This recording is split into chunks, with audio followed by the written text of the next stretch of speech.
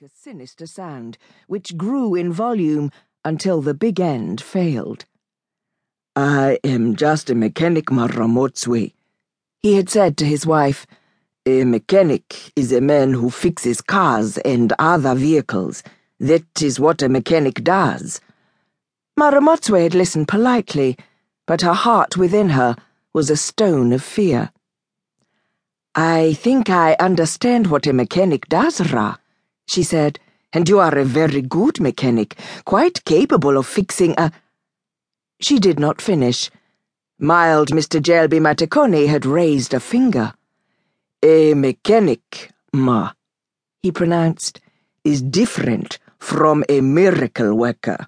A miracle worker is a person who works miracles. A mechanic cannot do that. And so, when the time comes for a vehicle to die, and they are mortal, Ma, I can assure you, then he cannot wave a wand and make the car new again. And so—" He had bought her a spanking new van, blue this time, with an engine so quiet that it was sometimes possible to believe that it was not switched on at all, and that it was some mysterious force that was propelling the van down the road. She tried to appear grateful, but it was hard. It was true that the point of a vehicle was to get you from one place to another without incident, but if efficiency were the only value in this life, then we would be content to eat bland but nutritious food every day, and the same food at that. That would keep us alive, but it would make for very dull meal times. And the same was true of transport.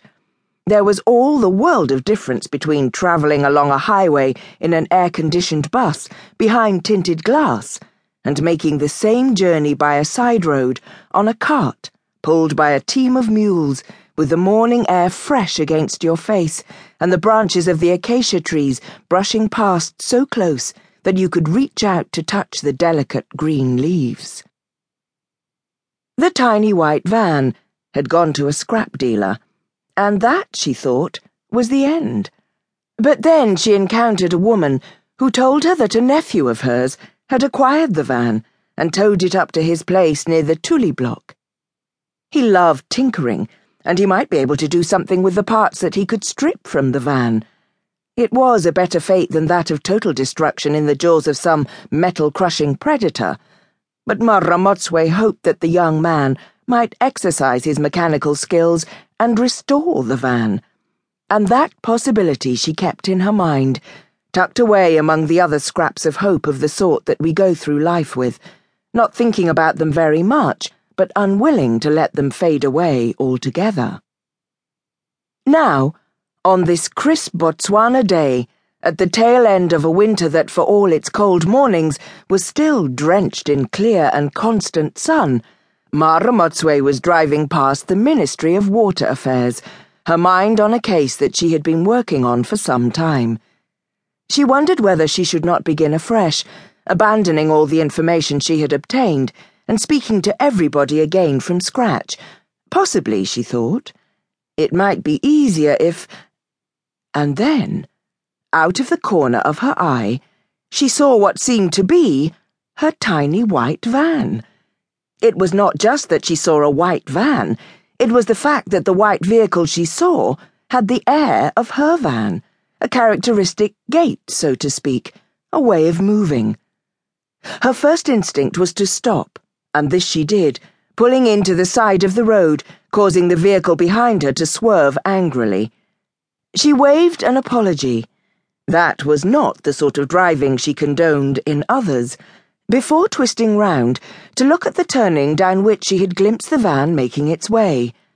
She saw nothing, so decided to reverse a few yards to get a better view.